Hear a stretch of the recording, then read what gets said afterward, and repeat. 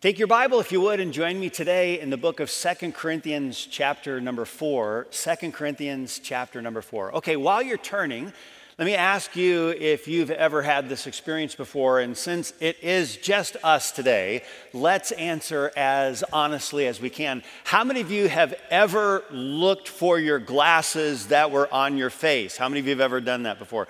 Lots of us have done that, okay? How many of you have ever looked for keys that you had on your own person? How many of you have ever done that before? For example, can you hear this happening? Can you hear like a husband saying, hey, sweetheart, have you seen my keys? And she says, have you checked your pocket? And you say, oh yeah, thanks, and so that kind of thing. How many of you have ever, been looking for something that you already have in your possession? And I suspect that maybe most, if not all of us have done so. Do you know, you and I stand right now on the brink of a coming period of times of unknown. It's not just the beginning of a year that causes a person to contemplate that which is before us. It's just a new day. I mean, it's some new venture. It is some journey that is before us. And every new dawn of a day presents us with the great unknown. There is something that has been presented or placed before us that you and I, by our very nature, cannot fully understand what lies before us. So when we start to ask questions like, I don't know if I could handle it if, or I don't know if I have really all that I need should this be my lot in life, we start to ask some questions that need some answers. And in 2 Corinthians chapter 4, and literally all throughout Scripture, God is presenting to his children, people just like you and me, that we actually are already in possession of that which sometimes we wonder, will I have all that I need? Your Bibles are open right now to 2 Corinthians. If you were to back up from what we'll call our text and look at 2 Corinthians chapter 3, look at verse number 5. And this is an honest admission or acknowledgement that you and I would do well also to acknowledge. 2 Corinthians chapter 3, verse number 5, here the apostle says, not that we are sufficient of ourselves to think anything as of ourselves. Now pause right there. What Paul acknowledges is, okay, I don't in and of myself have all that I might stand in need of. There are things before me, a journey that lies ahead, and it'd be foolish for me to think that I in and of myself have sufficient for the journey. But the verse doesn't stop there. He goes on and he says, but our sufficiency is of God. So even here, Paul recognizes that apart from Christ, I don't have what I need, and neither do you, neither do I. But we need not go through life overwhelmed by the challenges. And quite frankly, we don't need to wake up each morning with this anxiety regarding what lies before us. The uncertainty of even this day that we are right now in is, in a sense, palpable. We sense the uncertainty. And maybe in our day, unlike others that we've experienced previously, maybe there is heightened uncertainty. We just don't know what to expect. We've had too many yesterdays that caught us off guard to fully be confident about our tomorrows, which still lay before us. So do you and I really have strength for the journey? And we might even pare it down more closely than that. Do you and I actually have strength for the day? We need not go through life overwhelmed by the daily challenges. And by God's grace, we'll see that in our passage today. Your Bibles are open again to 2 Corinthians chapter 4. Let's begin reading in verse number 15. 2 Corinthians chapter 4, beginning in verse number 15. Here, the Apostle Paul, writing to the church at Corinth, under the inspiration of God's Holy Spirit, says, For all things are for your sakes, that the abundant grace might, through the thanksgiving of many, redound to the glory of God. For which cause we faint not, but though our outward man perish, yet the inward man is renewed day by day. For our light affliction, which is but for a moment, worketh for us a far more exceeding and eternal weight of glory, while we look not at the things which are seen, but at the things which are not seen. For the things which are seen are temporal, but the things which are not seen are eternal. Okay, so with this passage of Scripture, let's ask the question today, where is strength for the journey or strength for the day found? And let's begin here, verse number 15. The first few words of verse number 15 say, "For all things are for your sakes." If you're taking notes today, let's begin with this. Where is strength for the day found? It is found in the power of all things. It is found in the power of all things. Again, he says, for all things are for your sakes. The words all things here are to be understood as completely comprehensive. In other words, there's no wiggle room in this. This is one of those statements that when he says, for all things are for your sakes, he not only means it here, but we see that thought repeated all throughout Scripture. Have you ever had someone say this expression to you? Maybe when you were a kid or maybe on a job or something. Have you ever had someone say to you, trust me, this is for your own good? Okay.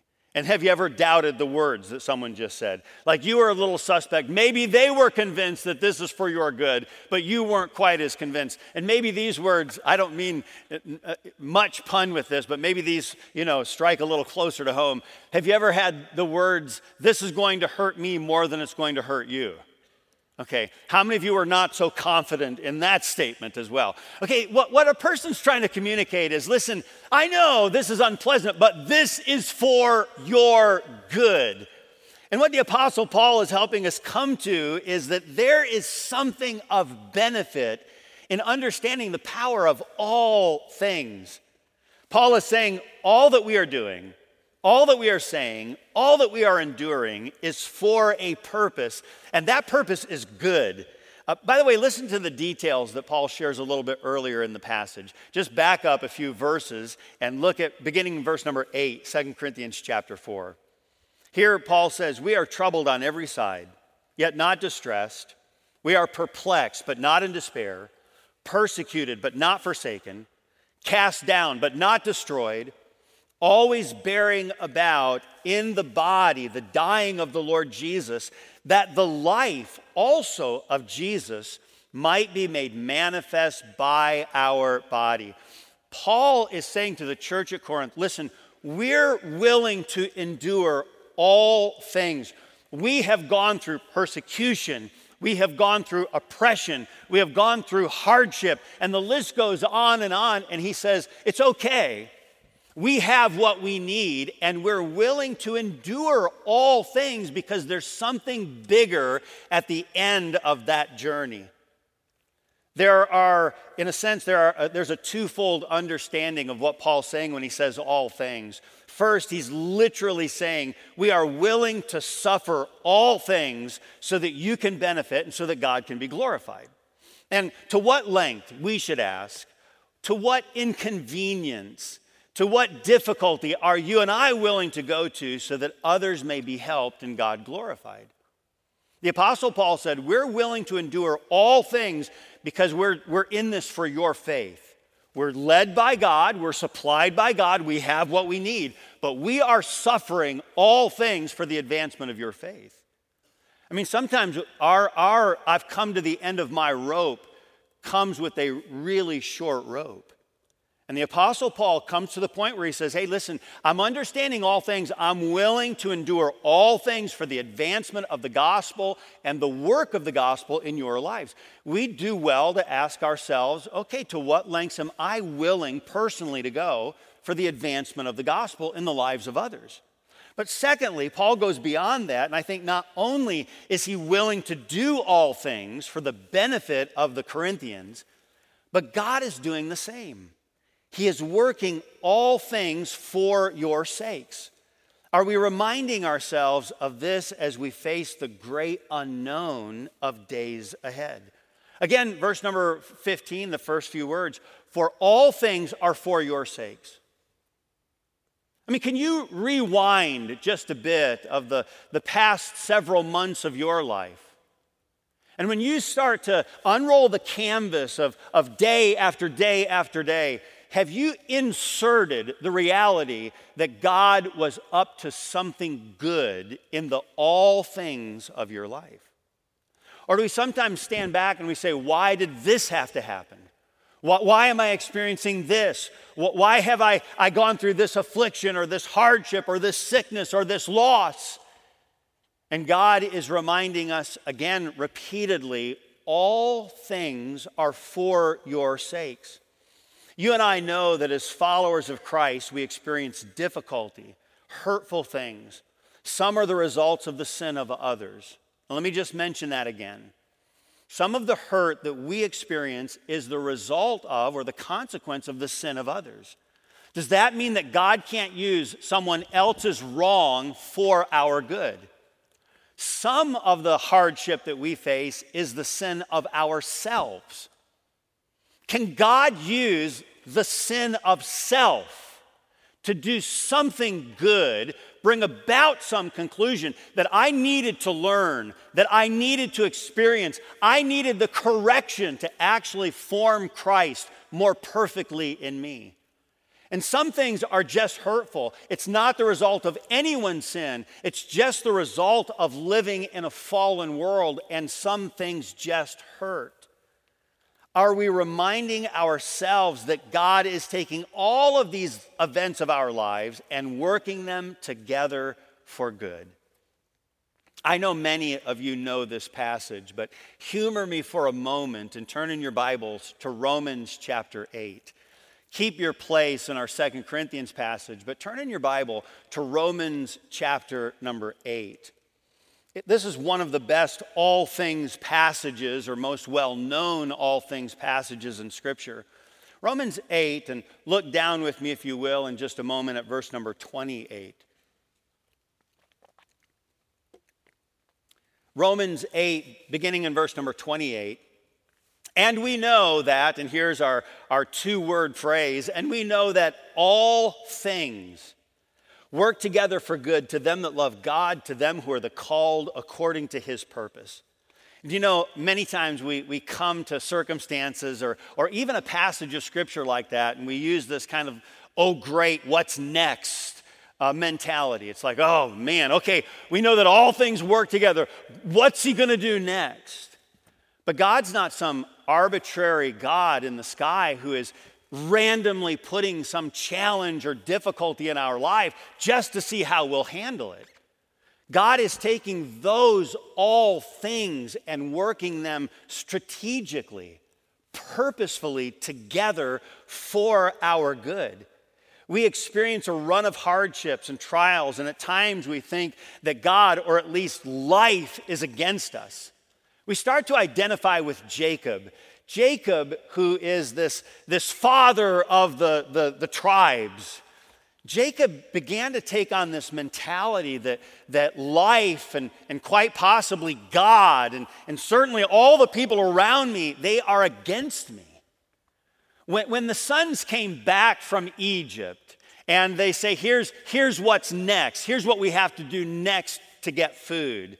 Jacob, the Bible says in Genesis 42:36, and Jacob their father said unto them, me have ye bereaved of my children. Joseph is not, and Simeon is not, and ye will take Benjamin away. All these things are against me.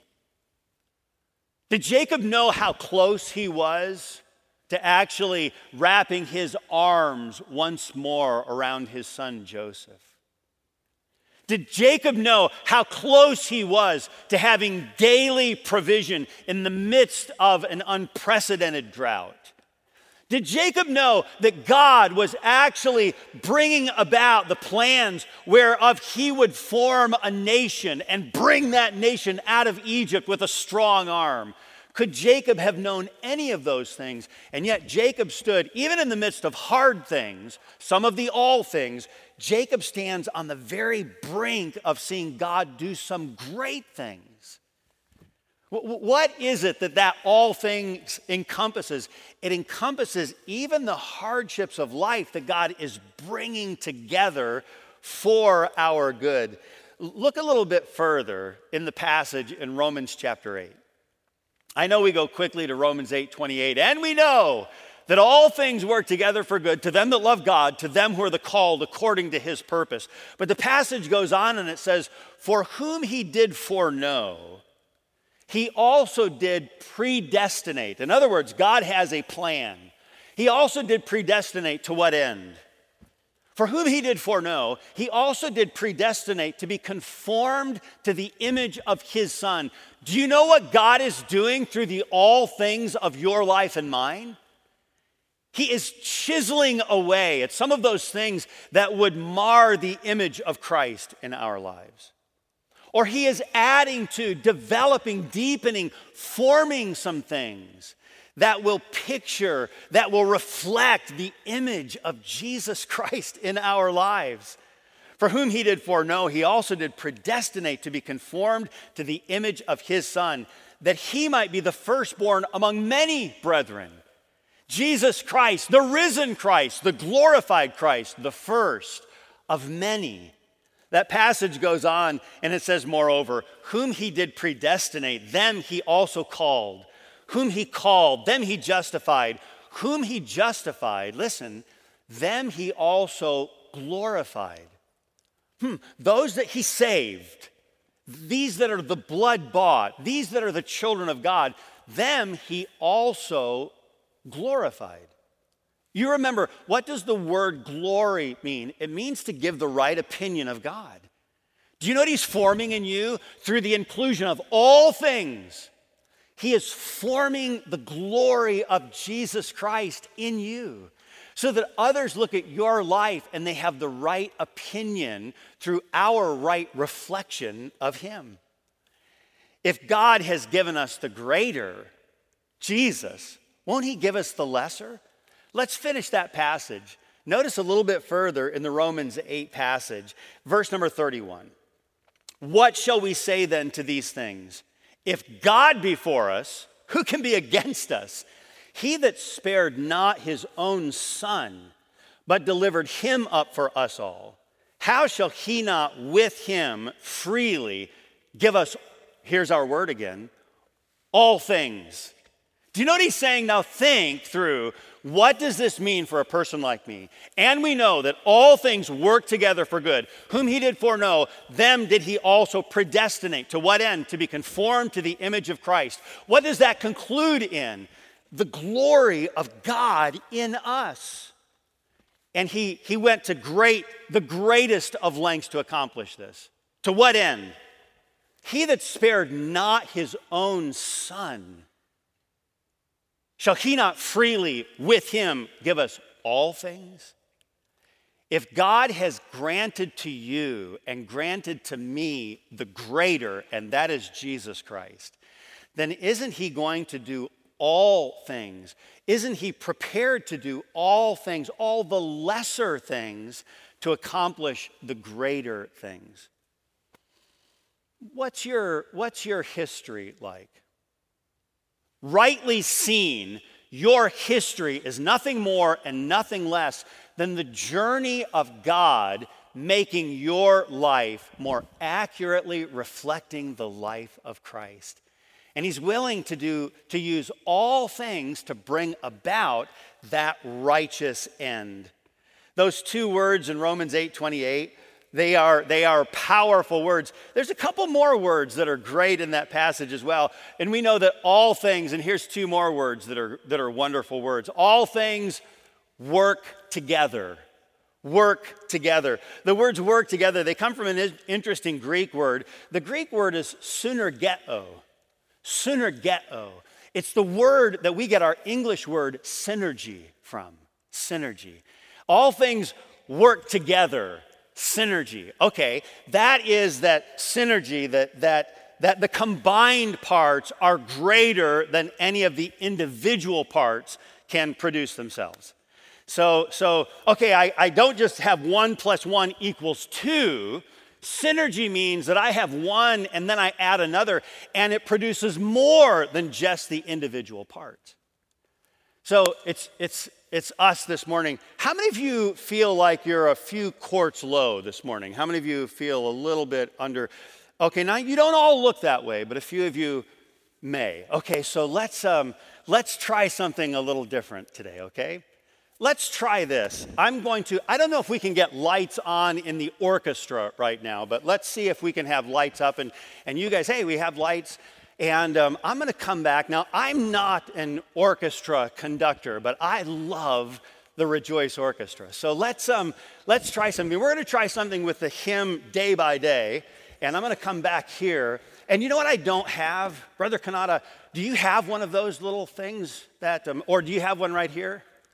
Oh, she has one right here. You were about to run up. I can't use two of them because that would be so confusing. I'm going to handle this with great care. And okay, so here's what we're going to do. First of all, I feel like you're supposed to do that. I don't really know why, but I feel like you're supposed to. Okay, so we're going to play the hymn Day by Day. Okay, so Day by Day.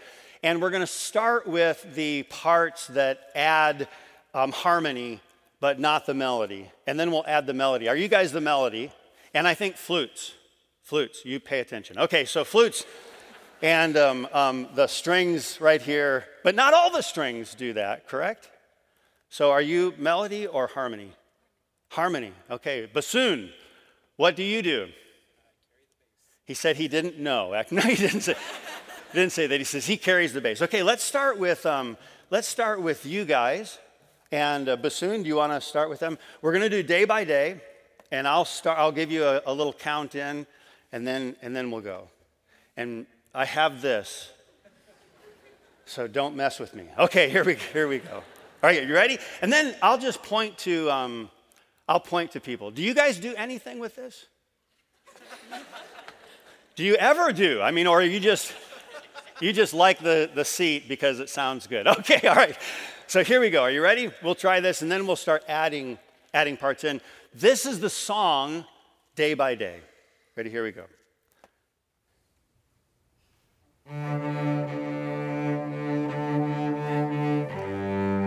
Okay, let's add.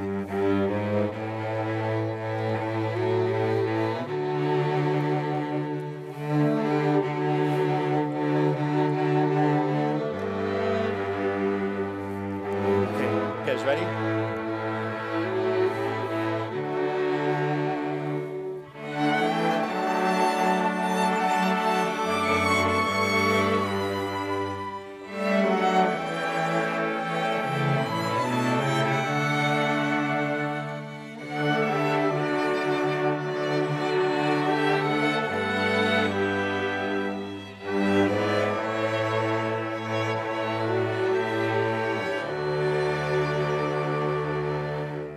Hey, let's give them a round of applause. They did a nice job.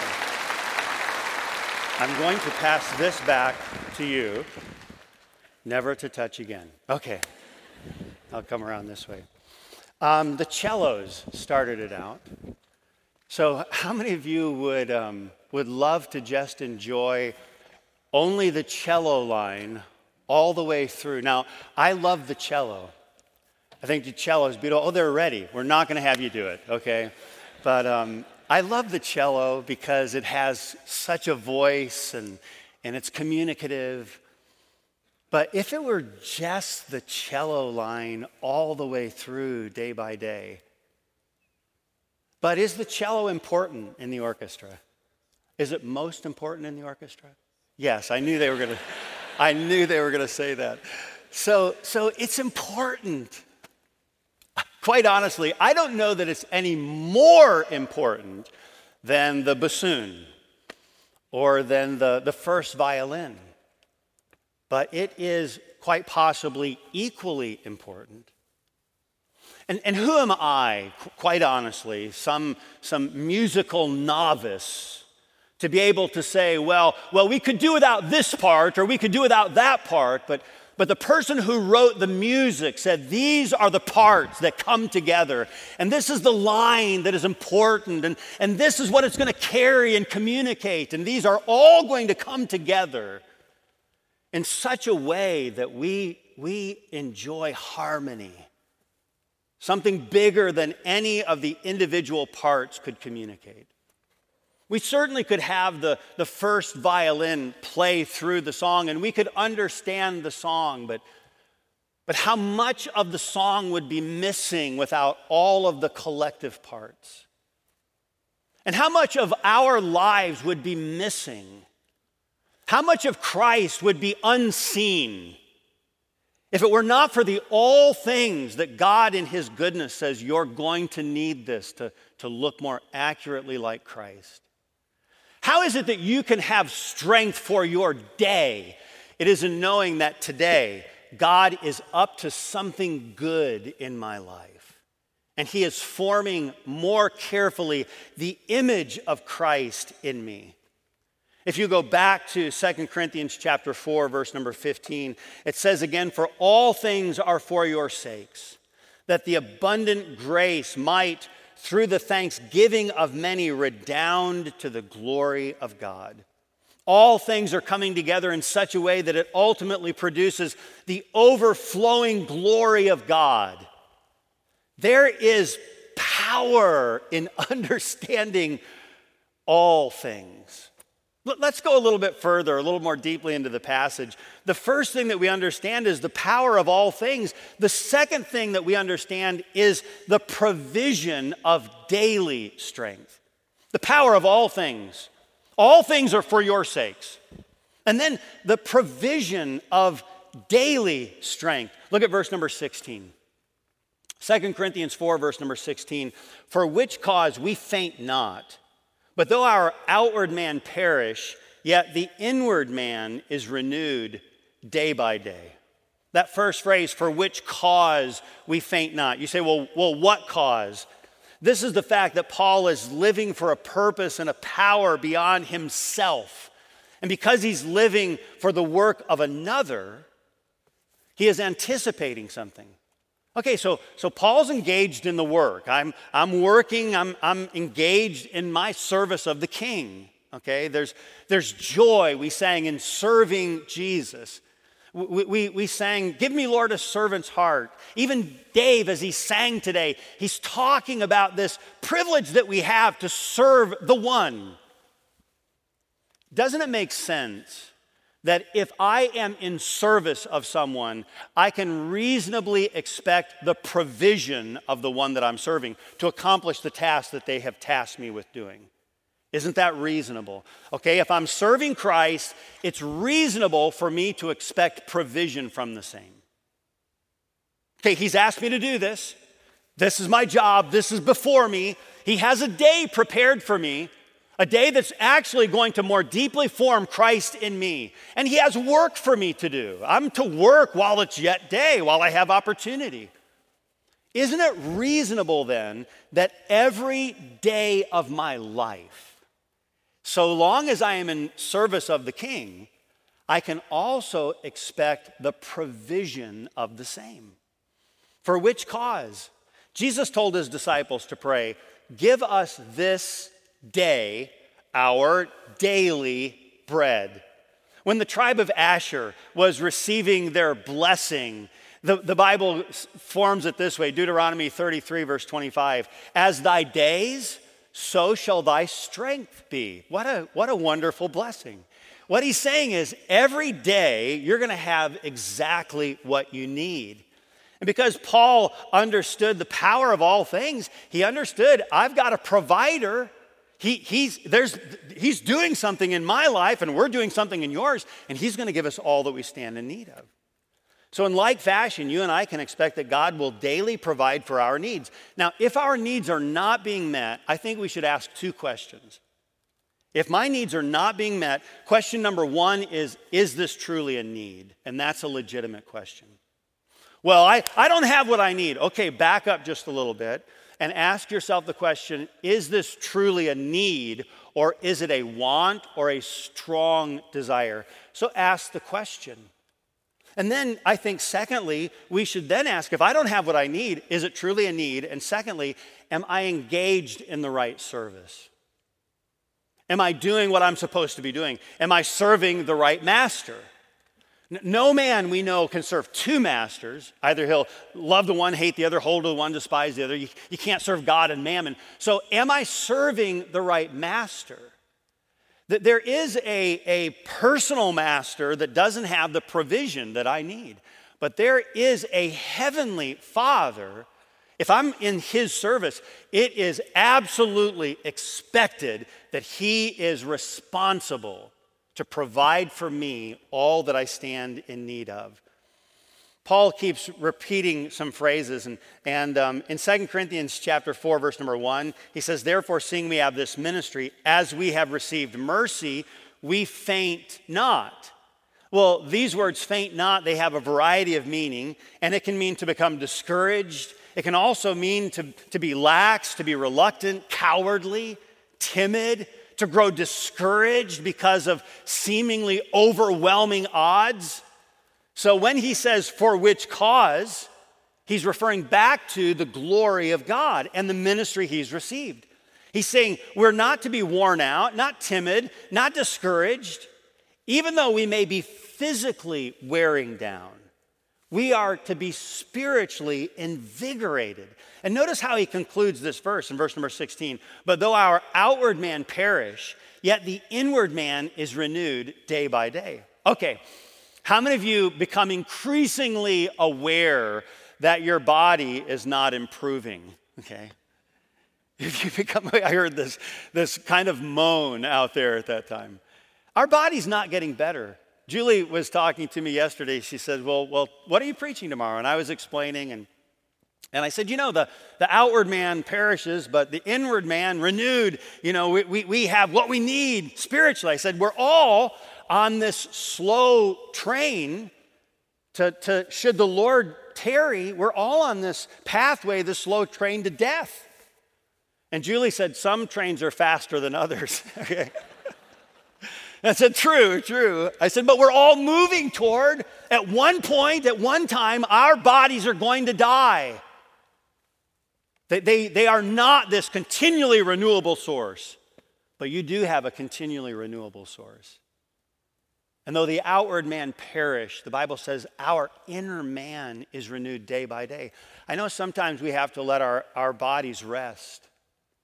We shouldn't be expected to I can just keep going and going because I have strength from God. You have spiritual strength from God. But your bodies don't experience that same miraculous daily, wow, it's better today than it was 10 years. Listen, your bodies are wearing out. And Paul recognizes that. He understands that.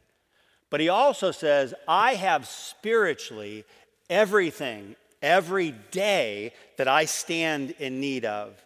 It's just an honest recognition. Paul knows someday if the Lord doesn't return, he would physically expire. His days were numbered.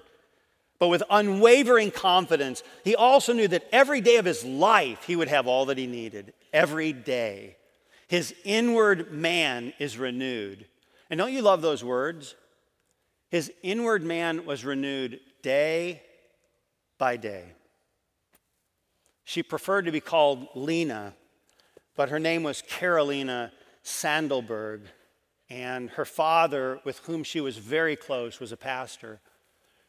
They were on a ship, and the boat lurched, and as it did, her pastor father fell overboard, and she watched as her father drowned. And what a trying, obviously traumatic experience. But in that devastating loss, she is the one who penned day by day, and with each passing moment, strength I find to meet my trials here, trusting in my Father's wise bestowment. I've no cause for worry or for fear. He whose heart is kind beyond all measure gives unto each day what he deems best, lovingly. It's part of pain and pleasure, mingling toil with peace and rest. Mingling, that's part of the all things that says every day, day by day, I'm going to have all that I stand in need of. The Christian life is not the absence of trouble. It is the presence of supernatural provision that is always equal to the trial. And that provision is guaranteed to us every day of our lives. Yes, Paul knew the power of all things. He knew the provision of daily strength. And finally, he found strength in the promise of future glory. First, the power of all things. Second, the provision of daily strength. And finally, the promise of future glory. Look again, verse number 17 in our text today. 2 Corinthians 4, beginning in verse number 17. For our light affliction, which is but for a moment, worketh for us a far more exceeding and eternal weight of glory, while we look not at the things which are seen, but at the things which are not seen. For the things which are seen are temporal, but the things which are not seen are eternal. Do you know what it means? It means that the scales are tipped in your favor. In fact, there's really no contest. Have you ever seen some competition or something unfold, and you just looked at the odds that were stacked against one, and you kind of shook your head and you said, that's just not fair. Okay. That's not a fair contest. That's not a fair competition. Do you know, in the circumstances of our lives, when we look at this present world and we weigh all that it has to offer in light of future glory and all that that has to offer, we say, wow, there's really no contest. Do you know, for the believer, eternity is heavily weighted in your favor. There's really no competition. You say, well, that's not even fair. You're right, it's not. There is something in your future that far outweighs anything that this world has to offer. If you and I are only about that which we can see as a measure of God's working and of his strength, then we are definitely looking at the wrong things. Notice the contrasts that are presented in these two verses. He says affliction and then glory. He talks about the lightness, and then he talks about the weightiness, this light affliction, and then the weight of glory. He says the physical things, the things which are seen, versus those invisible things, the things which are not seen. He talks about the temporal versus the eternal. What contrast he continually forces our mind's eye to behold. If you pause to consider them, we come again by saying, there's really no comparison. In this life, we are just sampling this glory. But someday, it won't be just a sampling, it will be undiminished experience. And that's what you and I are moving toward. Not this light affliction. No. We're moving toward the weight of glory. We understand the things which are seen, but we look through spiritual eyes at the things that at this moment we cannot see. We understand the reality of the temporal, but the glory of that which is to us now invisible, but one day we will see with undiminished eyes. Today we sample, then we will fully experience. Have you ever been by the kitchen before? In fact, have you ever purposefully gone by the kitchen before when you knew what was being prepared? Have you ever you kind of hang out, maybe over the holidays, you knew there's some stuff that's cooking in there, and you just start hanging out. You're like vultures circling, and you're hanging out, and then you hear the words you were hoping to hear. And grandmas offer these all the time. Would you like to try? And you're like, yes! and they let you try. Now our wives are not quite as gracious for some reason, you know. We're usually like, hey, let me try, and hey, no, not yet, you know. But sometimes grandmothers, you come by and it's like, hey, would you like to try? And oh, yeah. And they'll hand you something and it's just a little taste, a little sampling. And you'll say, hey, how about a little? No. You just wait, but there's a little taste of what's to come. Do you know what you and I have today? We have all around us these little tastes of what's to come. Strength that we didn't know we had. Something that was present, and we say, Lord, give me strength. And he says, look, you have it. I'm here. I'm going to give you what you stand in need of.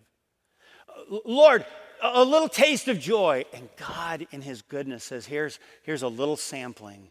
And one day, you're going to experience this joy undiminished. Today we have the first fruits, so to speak, and we get to sample, but then someday we will be in full possession of that which God is moving us toward. In this life, it is just a taste of that which is to come. We have joy oftentimes mixed with sorrow, triumph that comes with trial, and all through it we have all that we need. Not so much supply that we should forget the supplier and focus only on his supply. But we have for whatever the journey and wherever the journey may take us, whatever the day may hold, we have what we need today and the promise of, a sampling of the future glory that we will enjoy with him. You and I have at this moment all the strength we need for today. Not necessarily more than we need, but undoubtedly all that we need. Are you realizing the power of all things? He is working all things for your good. Are you recognizing the provision of daily strength? That we have it day by day. And are you tasting with anticipation the promise of future glory?